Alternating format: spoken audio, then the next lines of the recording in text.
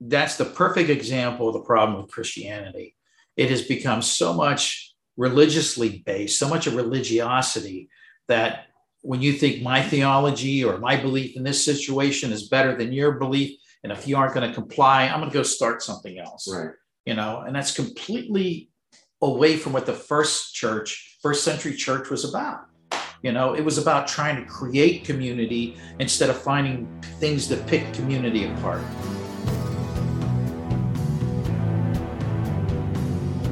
Welcome to Crossing Faiths, where Christian and Muslim talk religion and politics. I'm John Pinna, the resident Muslim of the podcast. Matthew Hawkins and I will be recording either later on today or tomorrow.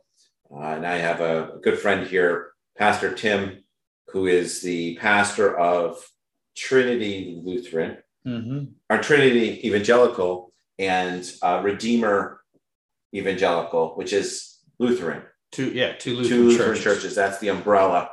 Yeah. And so, and we've collaborated a little bit. This is Pastor Tim is my neighbor from down the street, and we collaborated on an event just recently. And so I thought it might be appropriate for us to sit down and have a chat about a few subject matter elements that we talk about just when we're outside or passing coffee to each other, and continue the conversation while recording. So, Pastor Tim, thank you for joining me. Oh, I'm honored to be here. Yeah, I appreciate you taking the time. Well, let's talk a little bit about you first. I just found out that you worked in the steel mills. Yeah, I worked in the steel mills of Western Pennsylvania for 20 years before I left to go to seminary. So doing what? As I'm working in the steel mills, I think of, we have Foundry Cove down the way here. I don't know if you've been down to Foundry Cove. Yeah. And so it's like the Silicon Valley of the 1800s. And so, I think of molten steel furnaces, pouring red hot metal steel into vats, and all those sparks flying all over the place. So tell me what it is, what is a steel mill from someone who's been there, done that, and what it is that you did. Well, for the first 4 years, I should say, I worked in a foundry, which was exactly that. Molten steel being poured.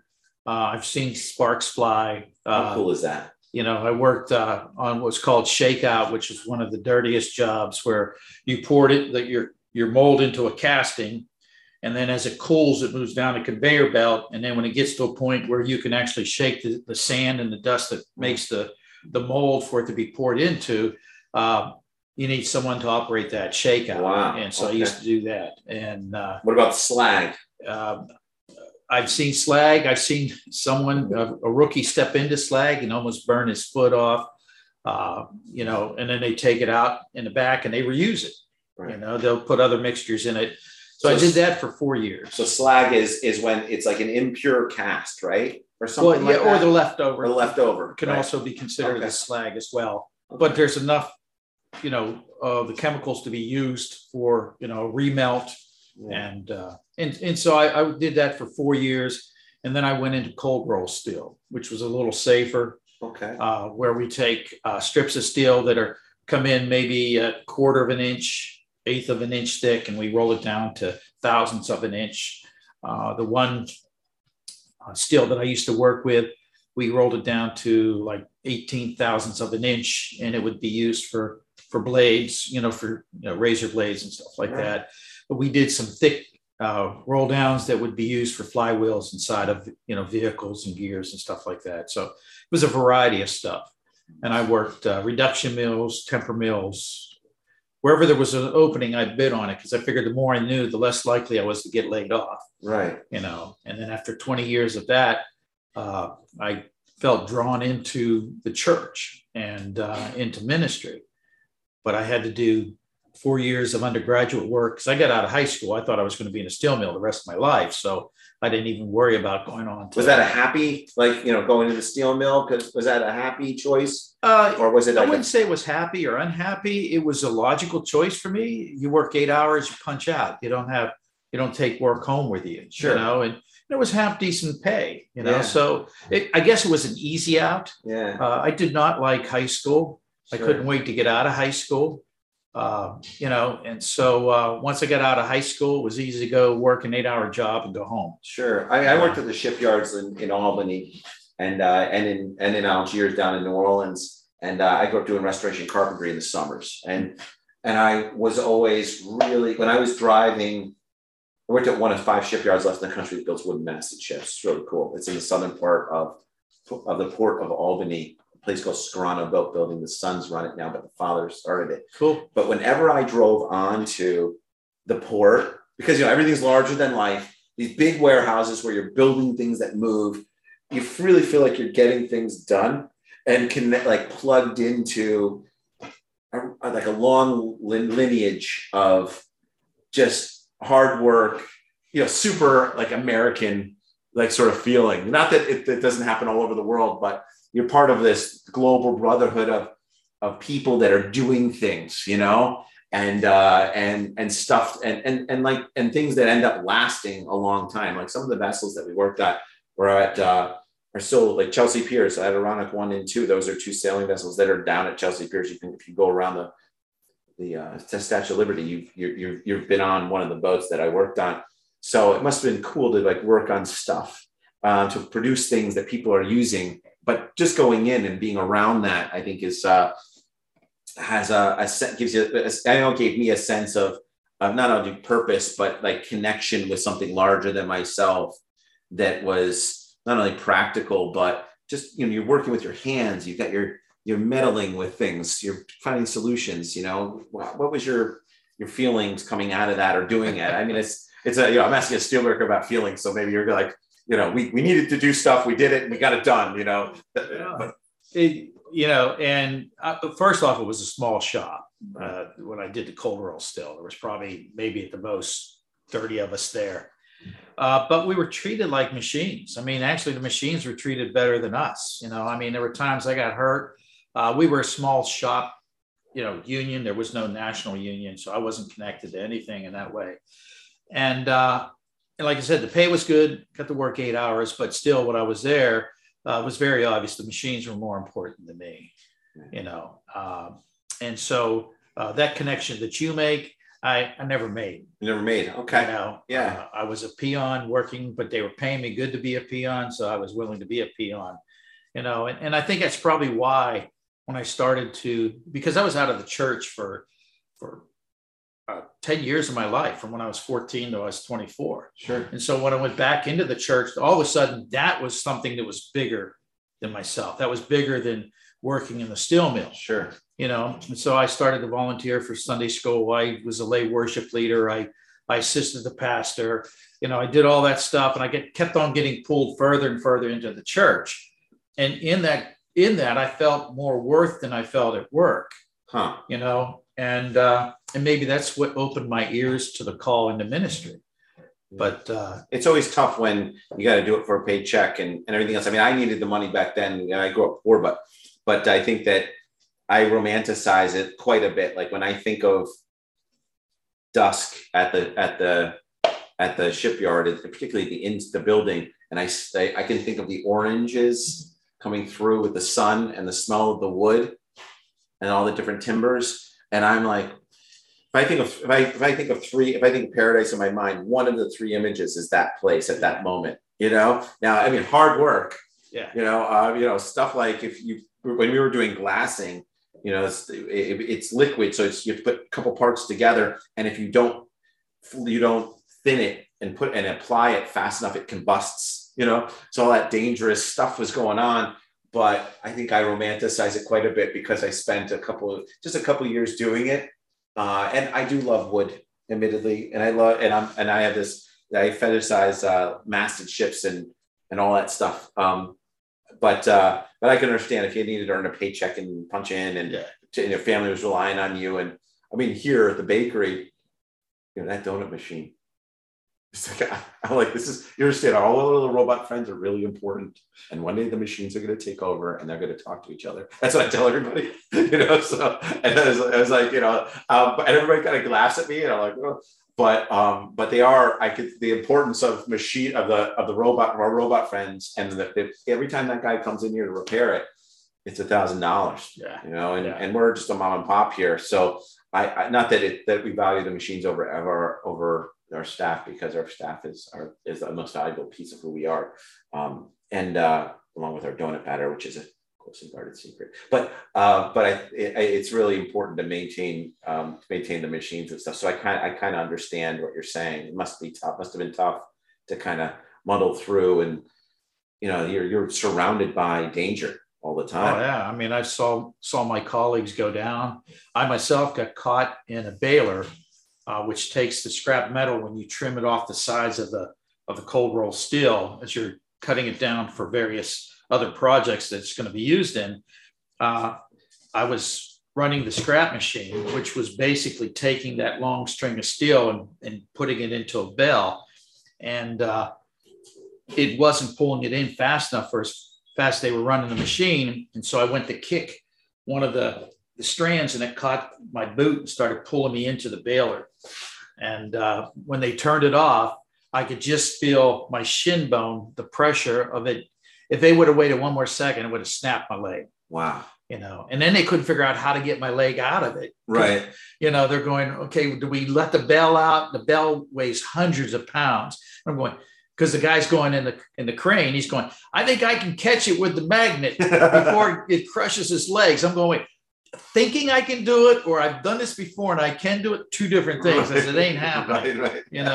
And I said, I can reach up there, give me a knife, I can cut the shoestrings, I'll get my foot out of here. Yeah. But it's just like, and then I got caught in one of the skin pass machine, the temper mill.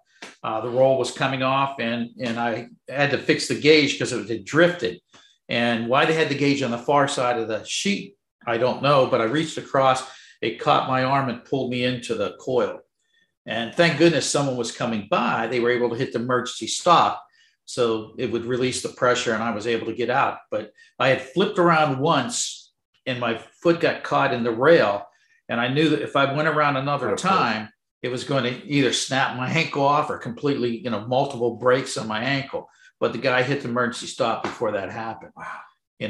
But it was like they brushed it off. Did you damage the machine? Was the big question. Well, I think that a lot of that has to do with projection too.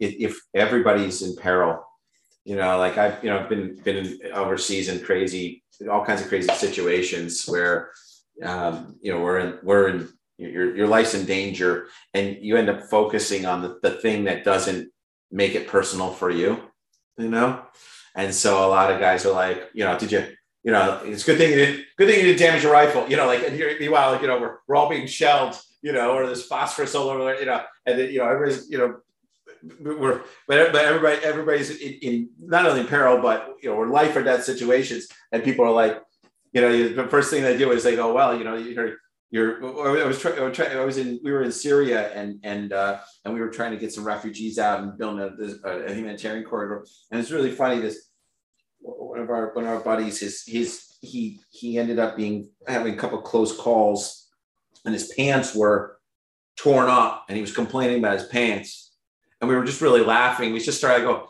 because it came to a point, he goes, I don't know what I'm going to do. I don't have another replacement for pants. What are we going to do? And we're sitting there going, that's the worst of our problems. And he's complaining about his pants. And so for a while there, he was walking around quite tattered. And he had already gone through a pair of pants because he had a bathroom mishap, and so it was really kind of funny. That's a whole nother story. But but it's funny, we were focusing on his pants when we all knew that it all could at any moment, any one of us could be, could not come back. And so I look at it maybe from that perspective, because you're always kind of focused on the job and the machines or the mission, but you don't want to focus too much on yourselves, because if you do, it's bad luck. It's superstitious. When you start looking over your shoulder. Yeah. I'll never forget, after I got caught in the coil, they sent me to the emergency room because they were worried about, injury, back injury or whatever. Because I literally got flipped around. And thank goodness I did gymnastics in high school, because I knew how to tuck and roll. But anyways, I come back, and a guy was picking up scrap from outside, a business outside. He takes it to a scrap yard and sells it and stuff. but he come walking in, he was using the restroom and it was right by the restroom, and I come back and, I got my arm, bandaged up and stuff like that. And he's standing there and he goes, "What happened to you?" I said, "I got caught in the coil." So you got caught in that? He says, "And you're walking?" I said, "Yeah." I said, I don't know. He says, "I'm not a religious person." He says, "But something in the universe got something else planned for you." And I'm going, "Whatever." I said, "I'm just glad I'm walking," and I just blew it off because I wasn't in the church at the time. Well, it's a great lead into how you were to becoming a pastor. So you left the steel mill and you decided to go to school. Mm-hmm. And but you're a Lutheran evangelical pastor, is that right? Correct. So let's start off with Lutheran. So so my experience from Lutheran is from my best friend Brett's Lutheran. So he thinks that because he's Lutheran, he's the most dangerous person on the planet. He's a tank commander. So in the U.S. Army, so he thinks he's the most dangerous person on the planet. And admittedly, Charles the 12th, I think it was, of Sweden. When he took power, he was 13 years old, and everybody thought he was going to be a pushover. This is the Great Northern War in like the 1720s and early 1700s. And what happened? He the Netherlands, the Low Countries, Latvia, Lithuania, Estonia, and Russia, and the Danes all attacked him at once. And of course, because he had a Lutheran army, because of their outlook on life, they put down the Low Countries and the Danes in I think it was a matter of weeks. It was about 6 weeks, and then Latvia, Lithuania, Estonia, and a few weeks later, and then Russia was their only enemy. Hammered the Russians until Poltava, broke his arm, where Charles broke his arm, and he had to bleed from the back, and his generals muddied the water with his battle plans. Ended up exiled in Turkey for 5 years, then comes back, raises another army, reattacks Russia, and then sues for peace. And then the Swedes haven't been at war ever since, right? So they're for like 180, 190 years, whatever amount. So, but what comes out of the bad boys of Europe, so everything's Germany, but that's only the 20th century. And then in the 19th century it was the French, right? But before that, it was always the Swedes. And a lot of people attribute that to the Lutheran mindset of how they view the world and how they view themselves in the world. So maybe unpack what Lutheranism is for us. For me, what drew me to Lutheranism was none of that history. So none of it. No. So not being the bad boys. Yeah, you approach things from a military because that's kind of your background. Right. I look at what is the theology that frees us, that opens us up. And Luther was the one who went back into Paul and discovered justification by grace through faith. Right. And it changed his whole outlook on everything. Now, the last 10 years of his life, he became an angry curmudgeon. Some of the stuff he wrote, I just blow off because, you know what, he should have been in a nursing home, maybe, but what drew me into Lutheranism were two things: was the understanding of justification by grace through faith. And then I discovered Bonhoeffer's letters from prison. I don't know if you know who Dietrich Bonhoeffer was. I do know. He was a Lutheran theologian during the Nazi regime, spoke out against the final solution of Hitler, ended up part of an assassination attempt. He was the communication guy, the touch point, trying to track Hitler down so that his colleagues could do what they were going to do. Said it was the lesser of two evils, but yes, it was still evil. But if it was going to save lives, he was willing to even go to prison, which he did, and he hung for it. But from prison, he started writing. He started to look in retrospect back at Europe, in Germany in particular. And how could we get into 2 world wars and have Christians on both sides blessing the troops to go kill other Christians? How could we get into that? And so he started to do a word study while he was in prison. And he was communicating with his friend Bethke, who was also a Lutheran pastor who was drafted and who was, in the German army. but he was writing to him and saying, this crazy stuff's happening to me while I'm in prison, because he's studying the word righteousness, right relationships, through the Hebrew Bible into Christianity. And what he came to realize was that righteousness was more important than salvation. Salvation, if you read the Tanakh, was God's realm. Righteousness was where we can participate in that salvation, when we can live rightly with each other. The prophets, were saying, God demands your righteousness more than your sacrifice. So he started doing this word study, and it hit him. And he said he read that many times, but he didn't realize that when the disciples were before the Sanhedrin, how they identified Jesus was the righteous one. Right. And so this understanding of righteousness started just to swirl around him. And what he came across was that he believed that, Jesus was not here to set up another religion. Jesus was here to teach us how to live righteously with each other, no matter whether we were Jew or non-Jew. And so he just started, exploring this. And he did an outline for a book that he wanted to write if he got out of prison. And he sent it to his friend Betke. And Betke, who was an Orthodox Lutheran, didn't know what to do with it. So he just kind of archived it and eventually worked into his books, but it was just an outline. But as I read this outline and his exploration of a religionless Christianity, it just blew me away. And that's one of the things that just pulled me into the Lutheran faith. The history, it's important, but I think the history of the theological struggle within the Lutheran Church becomes even more important to me.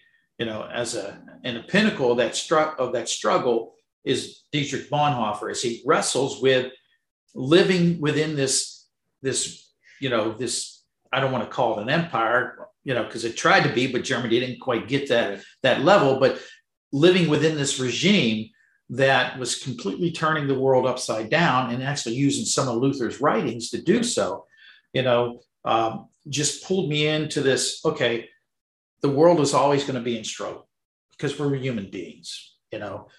There's my side, there's your side. I mean, we just can't seem to get out of that mentality.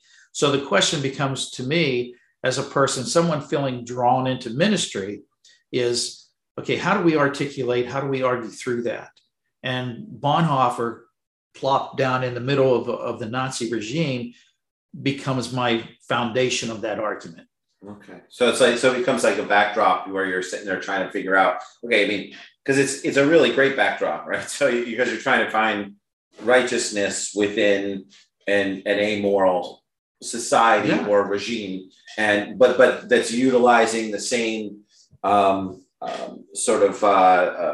pillars of Lutheranism within their own, to justify their own actions, right? And what admittedly a Nazi would consider to be righteous, right? So the idea of whether it be the final solution or racial purity and all that other good stuff, they would, and I mean that, ironically saying good stuff.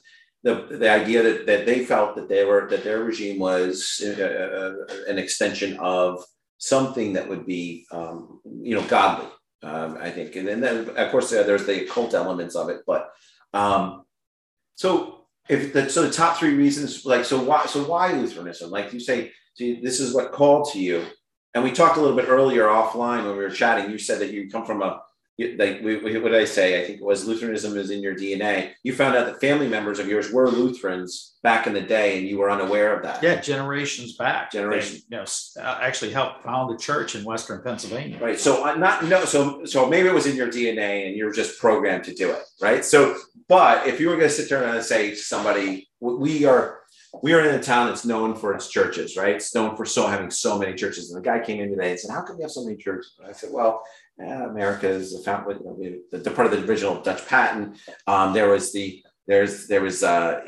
lot of people came. A lot of the people came from Europe for religious, religiously persecuted over there, or they came for economic opportunity here. But once so many people came here of different Christian faiths, there started to be quite a bit of animosity towards each other. Christian on Christian persecution." With air quotes, and that led to what's called the Flushing Remonstrance during the Dutch period, and it transitioned as the British signed on to it, which was basically saying there's a lot of Christians here. You guys all believe differently. Stop with whatever nonsense is going on. If you need to disagree with somebody, you can just open up a church over here, which is why we have a lot of churches here. Oh yeah. So tell me a little bit about what it is about this. Like you said, the difference, because there's Lutheranism, right? And then there's Lutheran Evangelical, right? Or are they the same? Well, there's Lutheran Church. You have the Wisconsin Synod. You have the Missouri Synod. You have the ELCA, which is actually probably about, I think, if I do my count right, I think it's 4 synods that came together, said, hey, there's more things we agree with than we disagree. Let's see if we can work together. Okay. And so that formed the ELCA, and, what are the top things that you believe in? Like if you were to say like, so in Islam we have 5 pillars, and we what are the pillars that's Lutheranism at its core, and what's Lutheran evangelicalism that makes it, speak to you? Yeah.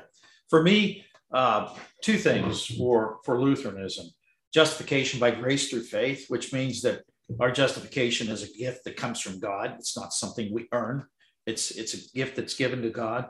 And then the understanding sola scriptura, scripture alone, which means that we use scripture as the foundation of our decisions on how we're going to act in this situation, or how we're going to act in that situation, or how we're going to structure who we are as a gathering, as an ecclesia, as a church.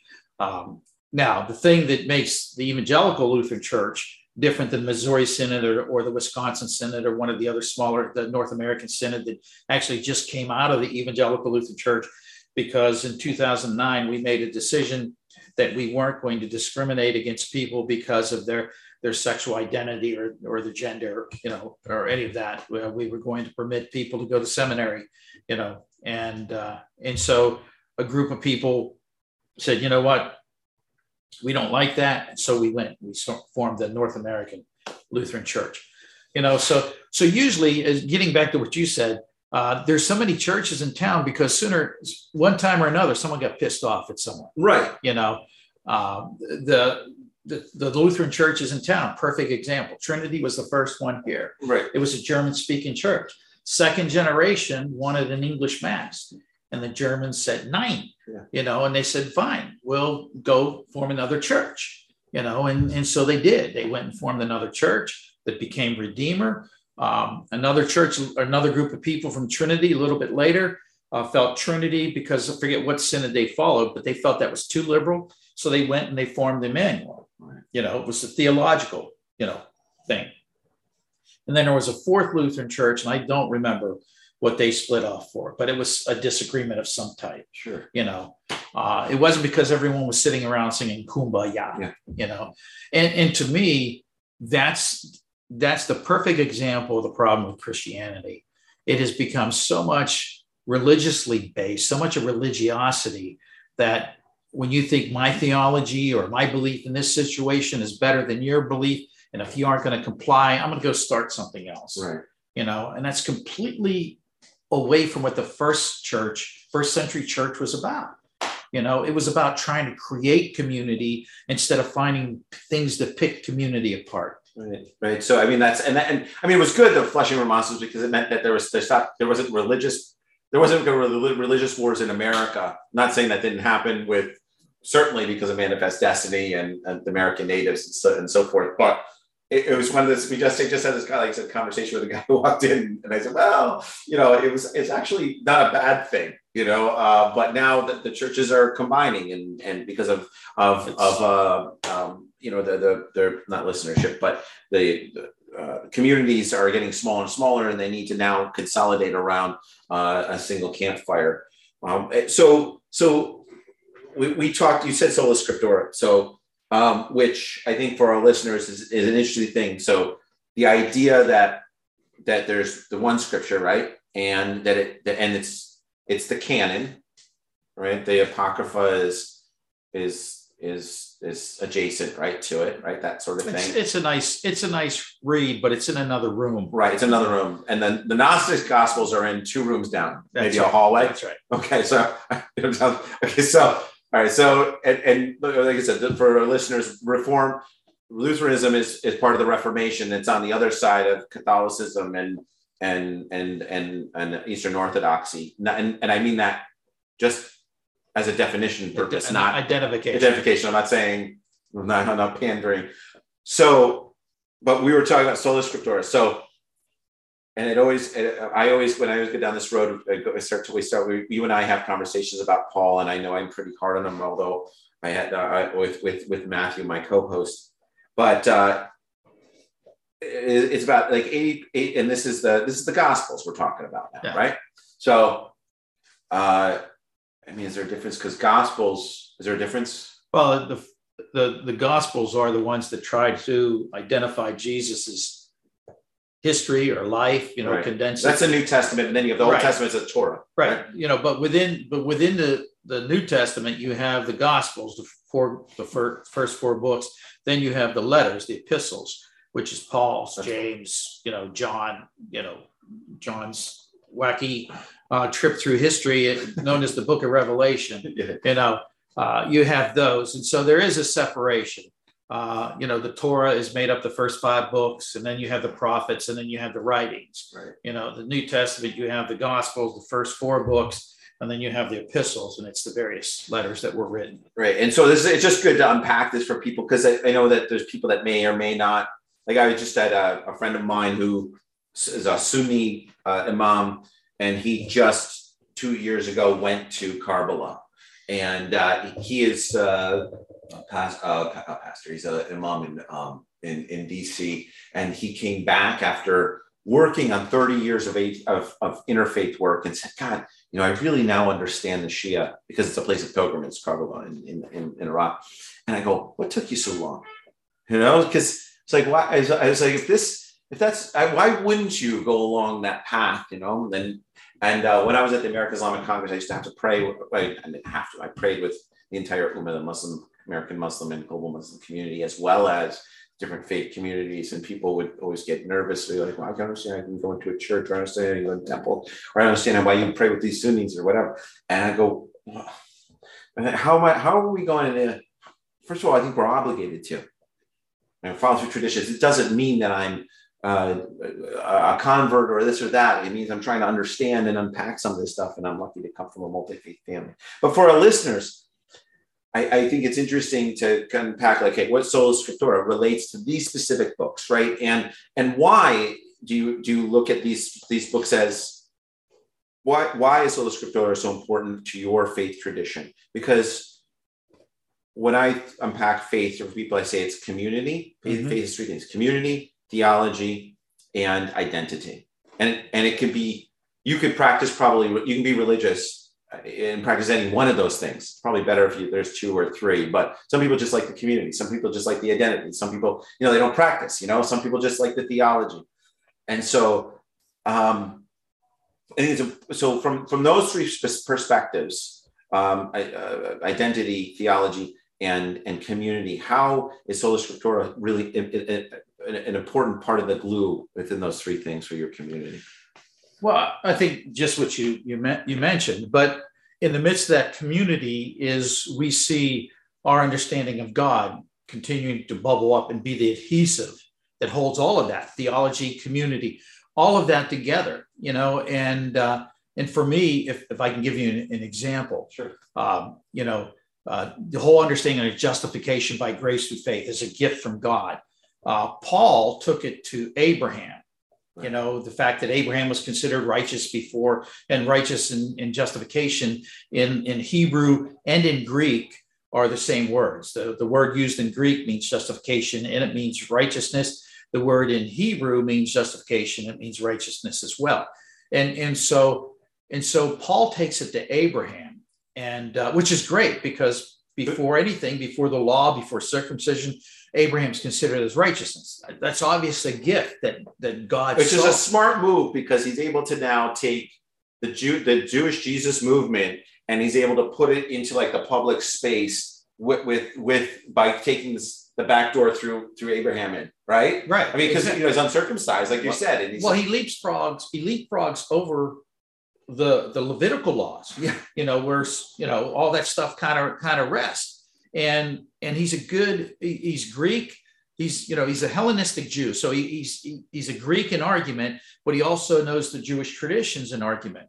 And so the closer you get to the beginning of the scripture of the Hebrew Bible, the more foundation you have for your argument.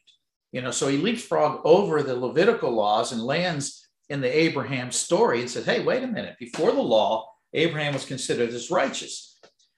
The thing was for me was, okay, I followed Paul's lead, but then I came across a story in Genesis that blew me away, and that because we think of Genesis, that's when everything fell apart and God showed God's wrath, kicked him out of the garden and all this stuff, but wait a minute. Before that happened, when Adam takes this tree of knowledge and applies this knowledge and argues with God, when God says, who told you this, or who made you do this? Adam turns to God and goes, hey, the woman who you gave me. So not only is Adam blaming Eve, right. Adam is blaming God, right? And so ancient writers or ancient readers would go, well, that's it. Abraham's done. He's toast. This God is, any other religion in a suzerainty treaty would say he deserves to die. Yeah. But what does God do? God says, you know what? There's repercussions for what you did. You screwed up this community, so you're going to have to leave the garden. Right. And you're going to have to work your ass off the rest of your life. But before you go, those leaves, your seasonal dress isn't going to hack it. So what does God do? The very first sacrifice in the Hebrew Bible is not humans to satisfy God or to appease God. It's God to cover our mistakes. So God sacrifices an animal and covers them with the skin, a beloved animal, an animal that God said was good. Right. God is willing to sacrifice that animal and cover the mistake of this foolish human being. To me, as a Lutheran, all of a sudden my justification flags are flying all over. Here it is, right here, the very foundation of it. God justifying, God making things right, without Adam doing anything to deserve it. In fact, Adam should have been destroyed. Right. And it's like, I remember discovering that. And I mean, chills ran up and down. I came from my grandmother, when I finally, because I didn't really grow up in church, but my grandmother moved in, took me to a holiness church where it was hell and brimstone. And man, if I messed up on any ordinance, God got God's divine finger, hovering over the smite button, right. And it's going to take you out. And now here this story is where this person should have been taken out. And God, in an ancient time, a writer saw this grace of God and said, hey, the fact that we're around after how we screwed this up, that's God's grace. It's interesting. It's an interesting take on it because somebody like Hitchens, I'm sure the famous atheist would say, well, it's all a construct of God. So why even hold people accountable? Why help and hurt and do all this stuff? Why even impose a law? So from that perspective of the beginning, how would you unpack that? Well, just the simple fact that who we are and how quickly we turn on each other, marriage is still pretty new, and I'm ready to throw my wife under the bus. Right. That tells me a reason for laws, and there's laws in the universe. If you ask why laws, well, look what's happening in the universe. Look what Einstein was able to trace down because he discovered these laws, right. Universal laws. Yeah. And so the fact that the universe is based off of laws itself, maybe laws that we as human beings don't recognize right away. You need a brain like Einstein to recognize them. I mean, you said you're a person that's into physics and things of that nature. Those laws that exist. And so if those laws exist, then certainly for these human beings that are so quick to judge each other, damn, I better put some laws in place. Right. And the laws are basically to help build community. Right. The practicality and the functionality of the world relies on. I was just talking with somebody who came in today, and they were talking about how, because we had the Italian festival yesterday, so their whole parking lot, which is private, signs up, was jammed with cars, and nobody could get their cars out. I was giggling because I visit my parents every Friday in Poughkeepsie, and I stay the night. I had dinner, stay the night, do chores, and then come back because my parents were like in the late 70s. And so there was but I do on the way here pick up a short, filthy, dirty chai. So filthy dirty is 2 shots. And so there was a guy with a dually truck that pulled in to 3 spaces, and it's packed in the morning. It's really like it's not. Mm-hmm. And so because throughout my career, I dispense justice as I see fit. I of course pull up right behind him, park my car, and then go in because the spots are taken. And he comes out. I come out and he goes, "Is this your car?" I said, "Yeah." And he goes, I was telling this story, like I said earlier this morning to someone, and I go, "Yeah, it's my car." And he goes, he's like, "You're holding me up." And I said, "Well, I'm just going to sit here and drink my drink." And he goes, "Well, I'm going to call the cops." And I said, "You can call." And the cops came, and they all know me in Poughkeepsie. But I said, "Listen, I want you to ticket me, but ticket him too." And he goes, "You're going to take a ticket? You could just move your car. We could just have this done with." I said, "No." And he goes, "Why?" I go, "There's civilities, there's niceties, there's protocols. And so you're used to bullying people around. No one's going to do everything to drive around a truck." I said, "But I'm not going to do that." And we were chatting about it, like I said, this morning, but I think it applies a little bit to our conversation. Yeah. Problem is that if there are no rules, we will eventually create rules somehow, and it'll be a different construct. Right? In Soviet Russia, it wasn't the Father, Son, Holy Spirit. It was Marx, Engels, and Lenin. Exactly. And so that you have to transplant things a different way in order for us to logically look at stuff where we can have a sense of community, theology, and identity. And that may not be religious in nature. It could be anything, right? It could be just working at the steel mill. You had an identity, right? You had a theology, right? The machines are more important than you, maybe the people were more important. Let's not talk about them because that's scary, And then you had a sense that I'm a steel worker. The theology of production and the community of the camaraderie, even the machines. Like I have a relationship with all of my machines here, my little robot friends, so like I know that donut machine, I know my mixer, and they all have little personalities, and we talk to each other in the morning when I'm by myself, and so that's all a construct that only exists with me. And now with the workers here. So in a weird way, we have this strange sort of faith community here centered around baking, which is the overarching theology, right? Yeah, exactly. We got to produce manna, which is bread and stuff like that. So we always talk about Paul, and you were talking about Paul going in through we talking about going in through the back door, which I think is really important because it's jumping over the law, jumping over even the Jewish Jesus movement, and creating this whole new construct of salvation. And I asked you the question in one of our conversations about what do you think actually happened on the road to Damascus? Because Jesus is supposed to have appeared to Paul 3 times, right? Supposedly.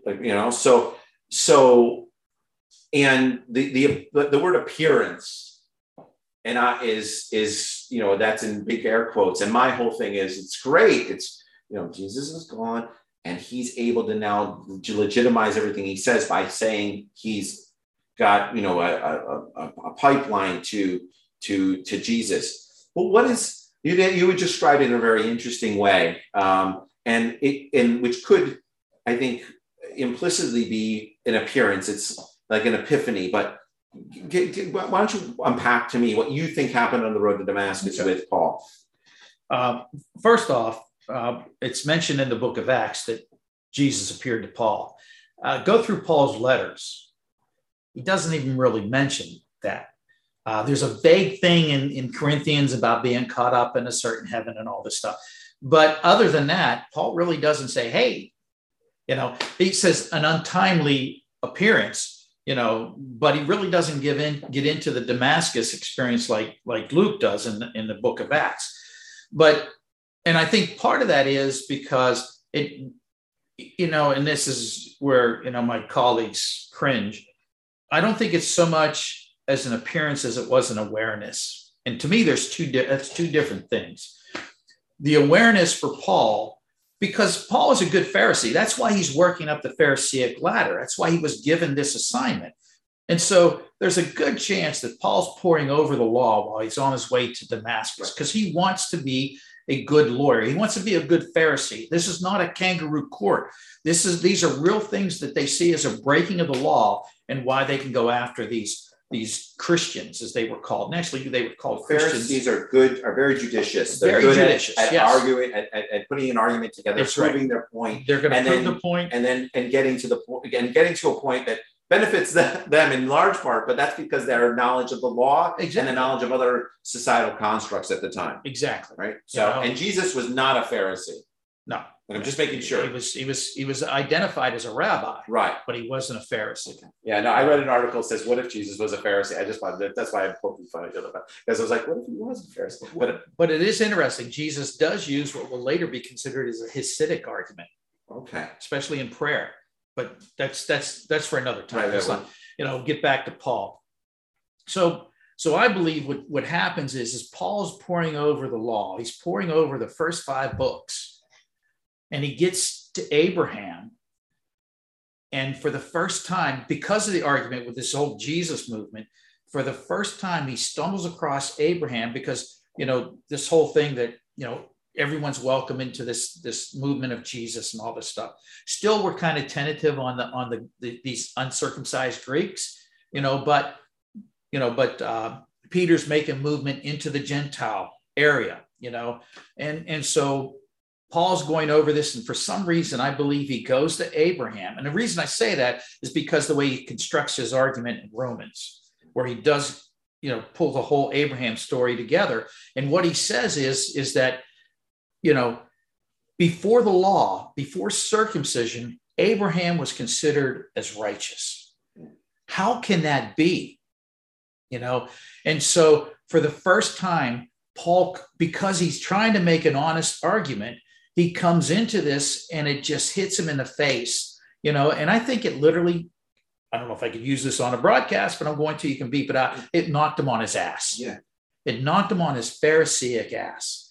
And so the first time, all of a sudden, it's a roadblock, it's a dead end, right? Yeah. So you can't, there's nowhere to go where you can unpack it and with an argument with an argument that backs what he's doing. He's a bounty hunter, right? Hunting Christians down and saying that they're not blasphemous. What would he call? They're heretics. They're heretics. That's it. So they are heretics. So he's like that. This is and he feels like he's righteous because of that. Yeah. Oh, yeah. And he knows he says that in Philippians. Right. I was a Jew among Jews. Right. I was a Pharisee among Pharisees. Right. I mean, he's proud of what he knows about.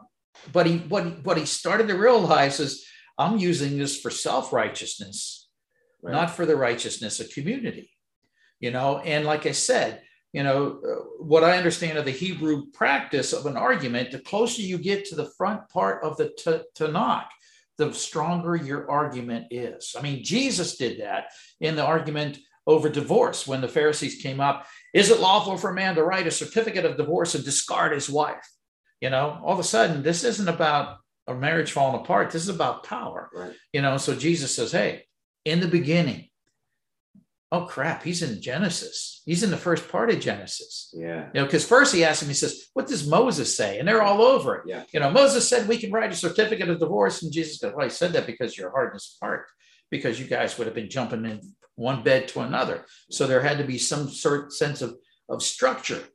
But in the beginning, and all of a sudden he leaps over Moses and goes to Genesis, the first part of Genesis, the first three words of Genesis, in the beginning. Yeah. God made you male and female, and gave this structure of equality, because the idea of writing a certificate and discarding, you could, if your wife burnt the toast in the morning, you could write a certificate of divorce. After 12 children, if she's not quite as attractive as she used to be, you could write a certificate of divorce, and Jesus jumps over all of that, goes to the beginning and says, you know what? No, Oh, I'm saying Jesus. into Jesus's Oh, argument. Jesus' He argument. does Okay. what Paul does. Right. You know, that's what I'm saying. This is a Hebrew practice. Right. Yeah. You know, Jesus jumps over all of them, sticks the landing Right. in the beginning of Genesis, says, hey, this is about equality. Okay. Yeah. Bone from bone, flesh of flesh. There is no one above the other. That's kind of, but Paul does that same thing in landing in Abraham. Right. All of a sudden, everything he was going to use as an argument against these Christians in Damascus starts to dissolve before him, and so now, that's why he spends his day on the street, or days in street on straight, just going, my whole foundation has just been pulled out from underneath me. And we use the imagery in Acts. Luke uses the image of scales fell down from his eyes, as he's able to see through the law and see the righteousness of God, not the righteousness of human beings. And so all of a sudden, everything changes for him, and I give him the benefit of the doubt. I tear into Paul here and there, but I give him the benefit of the doubt. He's trained as a Pharisee, and he's weighing through all of this, trying to figure out, what's this Jesus movement about? Is he Jew? Is he something else? What is this? And he's trying to weigh through that. And granted, he's carrying his Pharisee baggage with him. Yeah. There's no doubt about that. So are his letters perfect? Yeah. At risk of being considered a heretic? No, they're not. And he even admits that they're not. Well, even at that time, he's kind of, I look at it, Paul, as like sort of thinking out loud.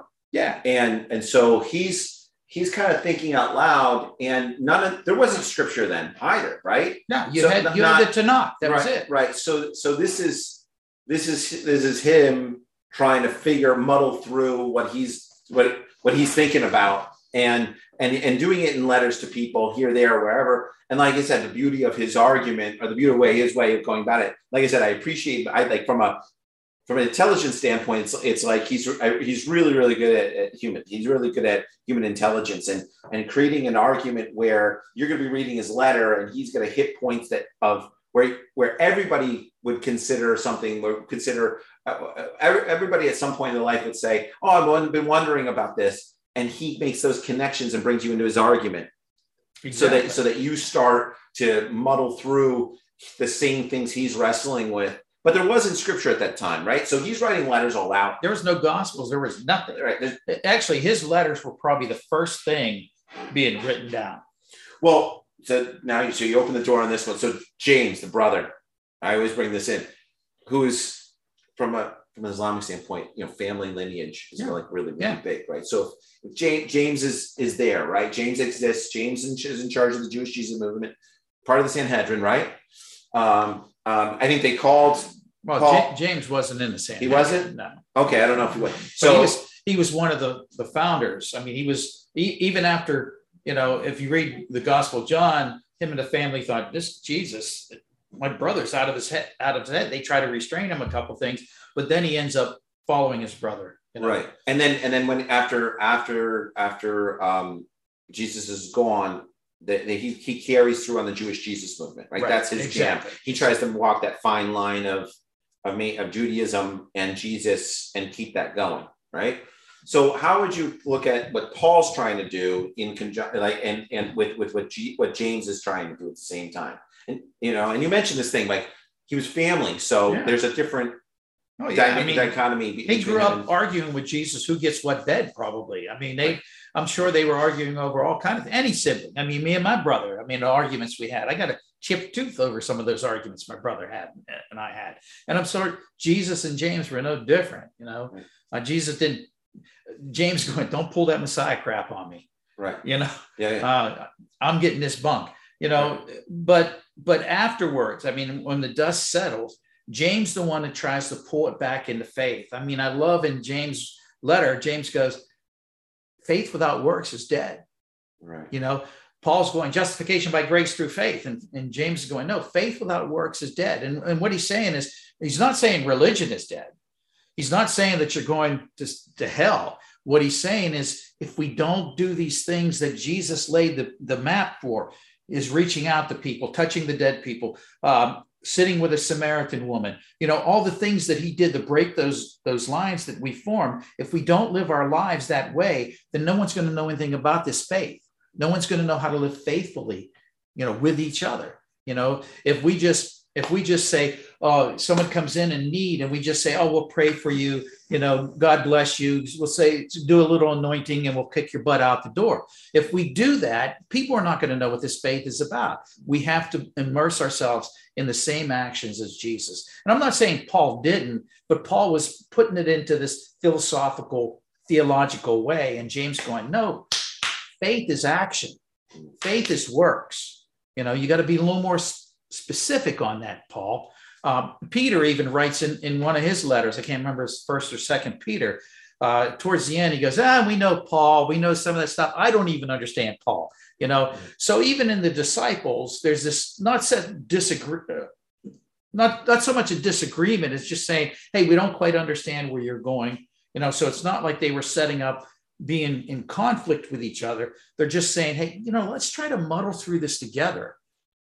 Yeah. And so they're trying to pull this thing together on what this thing means. Now that Jesus is gone, what does this mean? Paul thought Jesus was coming back right away. Right. His first letters, he's thinking, don't get married, don't do this, don't get caught up in this stuff because Jesus is coming. Well, by the time he gets to Romans, he knows that's not the case. Yeah. He knows he's made a mistake. I mean, that's why he says, in Romans, I do the things I shouldn't do, the things I should do. I got this spiritual battle. He's basically saying, mea culpa, is my bad, but now he's planning on, hey, I'm going to get out of this. I'm going to Spain. Well, we know he doesn't get out of it, but he's thinking it in a broader way, so there's all this morphing that's taking place in this Jesus movement, that I think as we as Christians, we try to solidify it, we try to concrete it, we try to put it in stone. And I don't think it was ever meant to be that. If you follow the book of Acts, women in the upper room, that's a separation that was gone. You have women being arrested with the male disciples. We don't realize how earth-shattering that is. And then you get to the part of Philip baptizing an Ethiopian eunuch. In that short set of paragraph, Philip or Luke mentions 4 or 5 times that this is a eunuch. Does he think we got ADD? We can't remember what this conference, or is there a theological significance of this? Yeah.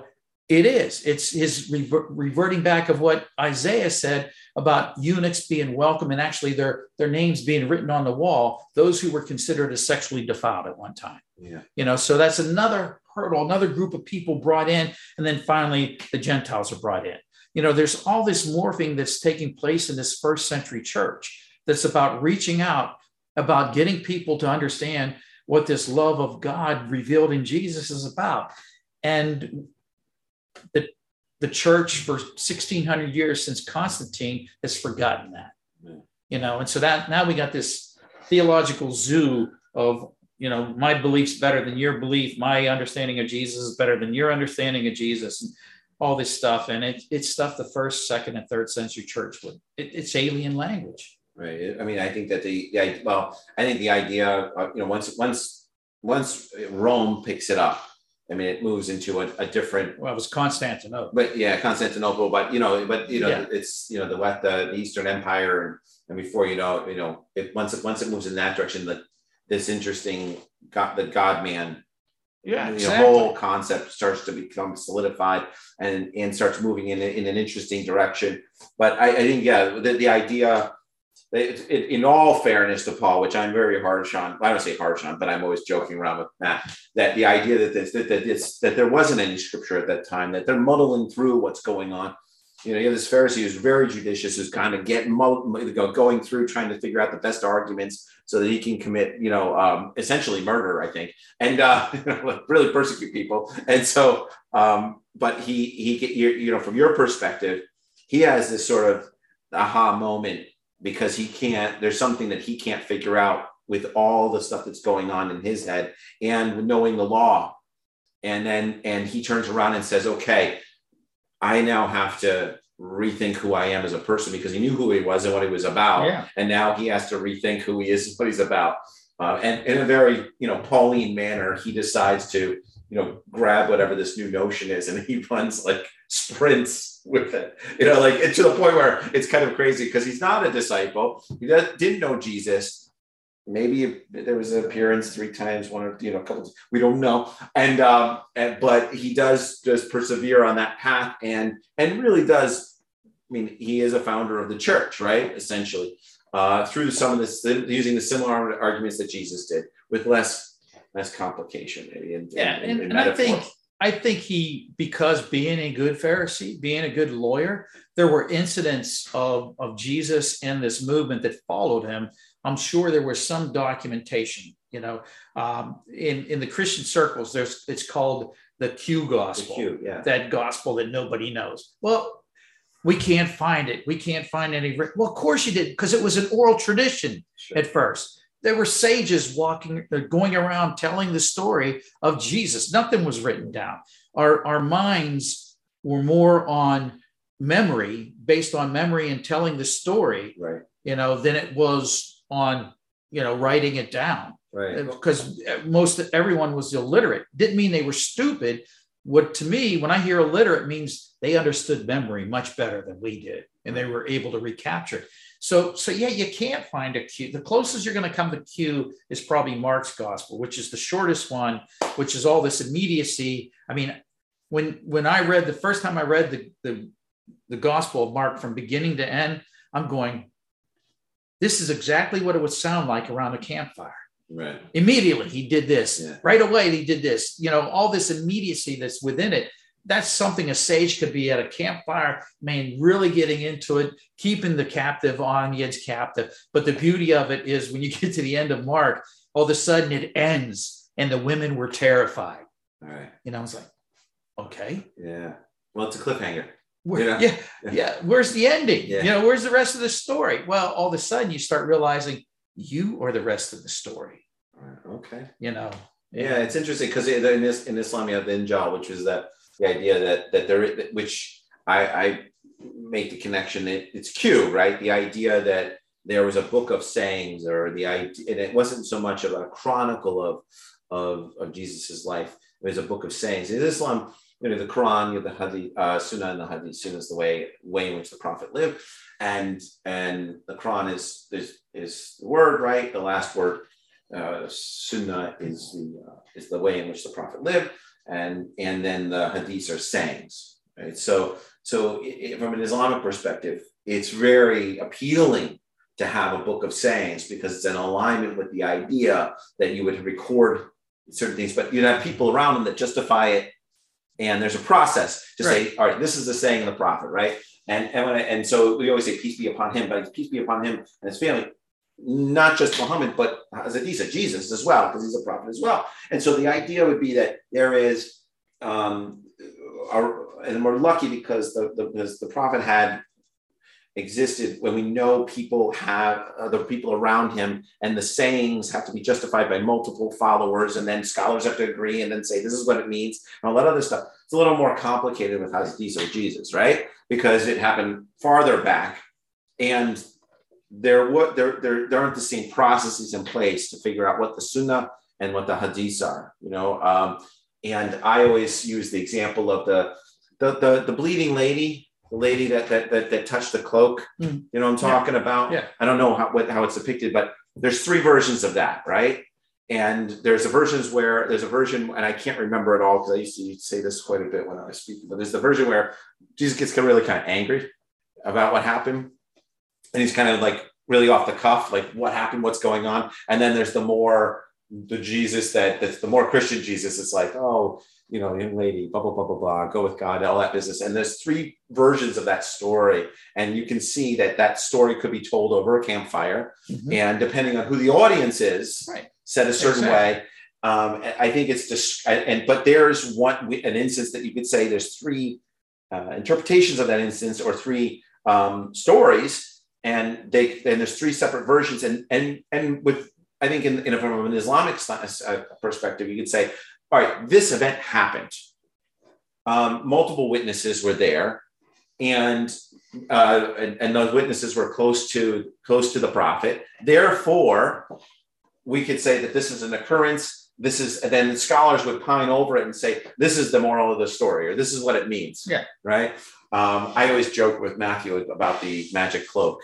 You know, I say, was it a magic cloak because it drained of the energy? And, you know, I always poke fun at Matthew about it. But the story in itself is what's important, right? Because we're teaching morals and values and ethics and rules and all that good stuff. And so like a show like Ancient Aliens would say, we have to find Jesus's magic cloak because maybe it has power, you know, that type of thing. I mean, you know, and you get into, but see, that's the religiosity of this. Right. You know, if I come at it for the relational aspect, the righteousness, you know, what does this story tell me? You know, well, Jesus is in a crowd of people, you know, someone touches his cloak, he experiences that loss of power. And so he turns his disciples and says, who touched me? Right. You know, his disciples are going, shit, Jesus, you're surrounded by people. How are we supposed to keep track? Right. And Jesus says, I want to know who that person is. Yeah. You know, in other ways, you know, the disciples will say, what about, we don't have time for this, Jesus. Right. And Jesus go, oh, yeah, we do. Yeah. Let's stop and see what the need is. You know, that's what that story tells me. Right. See, because we get caught up, and this is the theological part of it. We get caught up to try to dissect the miracle part of it, you know, the supernatural part of it, you know, and I don't know if we think Jesus is like Arnold Schwarzenegger. Yeah, that's right. I come here to cure people, you know, or do we see Jesus as the person who said, no, understanding righteousness means you care for someone. Right. So I don't give a shit how big the crowd is. Let's find out who this person is, so I know exactly what the need was. Right. And yeah, what are we doing and why? You know? Yeah, exactly. You know, there's a relationship. There's a person who touched me. I want to know who it was. Right. You know, all of a sudden for me, in this understanding of Bonhoeffer's righteousness, that's what I see happening. Yeah.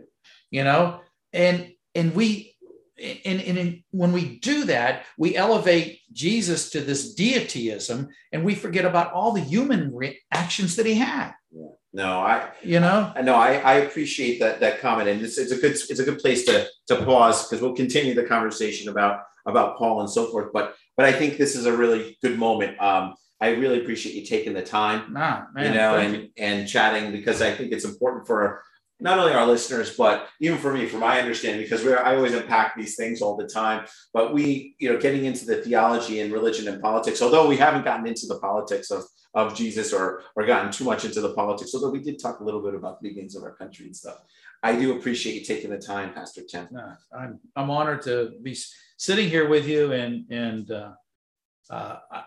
I just love exploring faith, because I think faith, whether it's Jewish, whether it's Islam, whether it's Christian, speaks to us of opportunities and possibilities of being together in a positive way. Well, I think we're all, you know, part of this, you know, we're one beach of the same pond. But like I said, thank you so much for taking the time. I appreciate it. Yeah. Thank you for asking.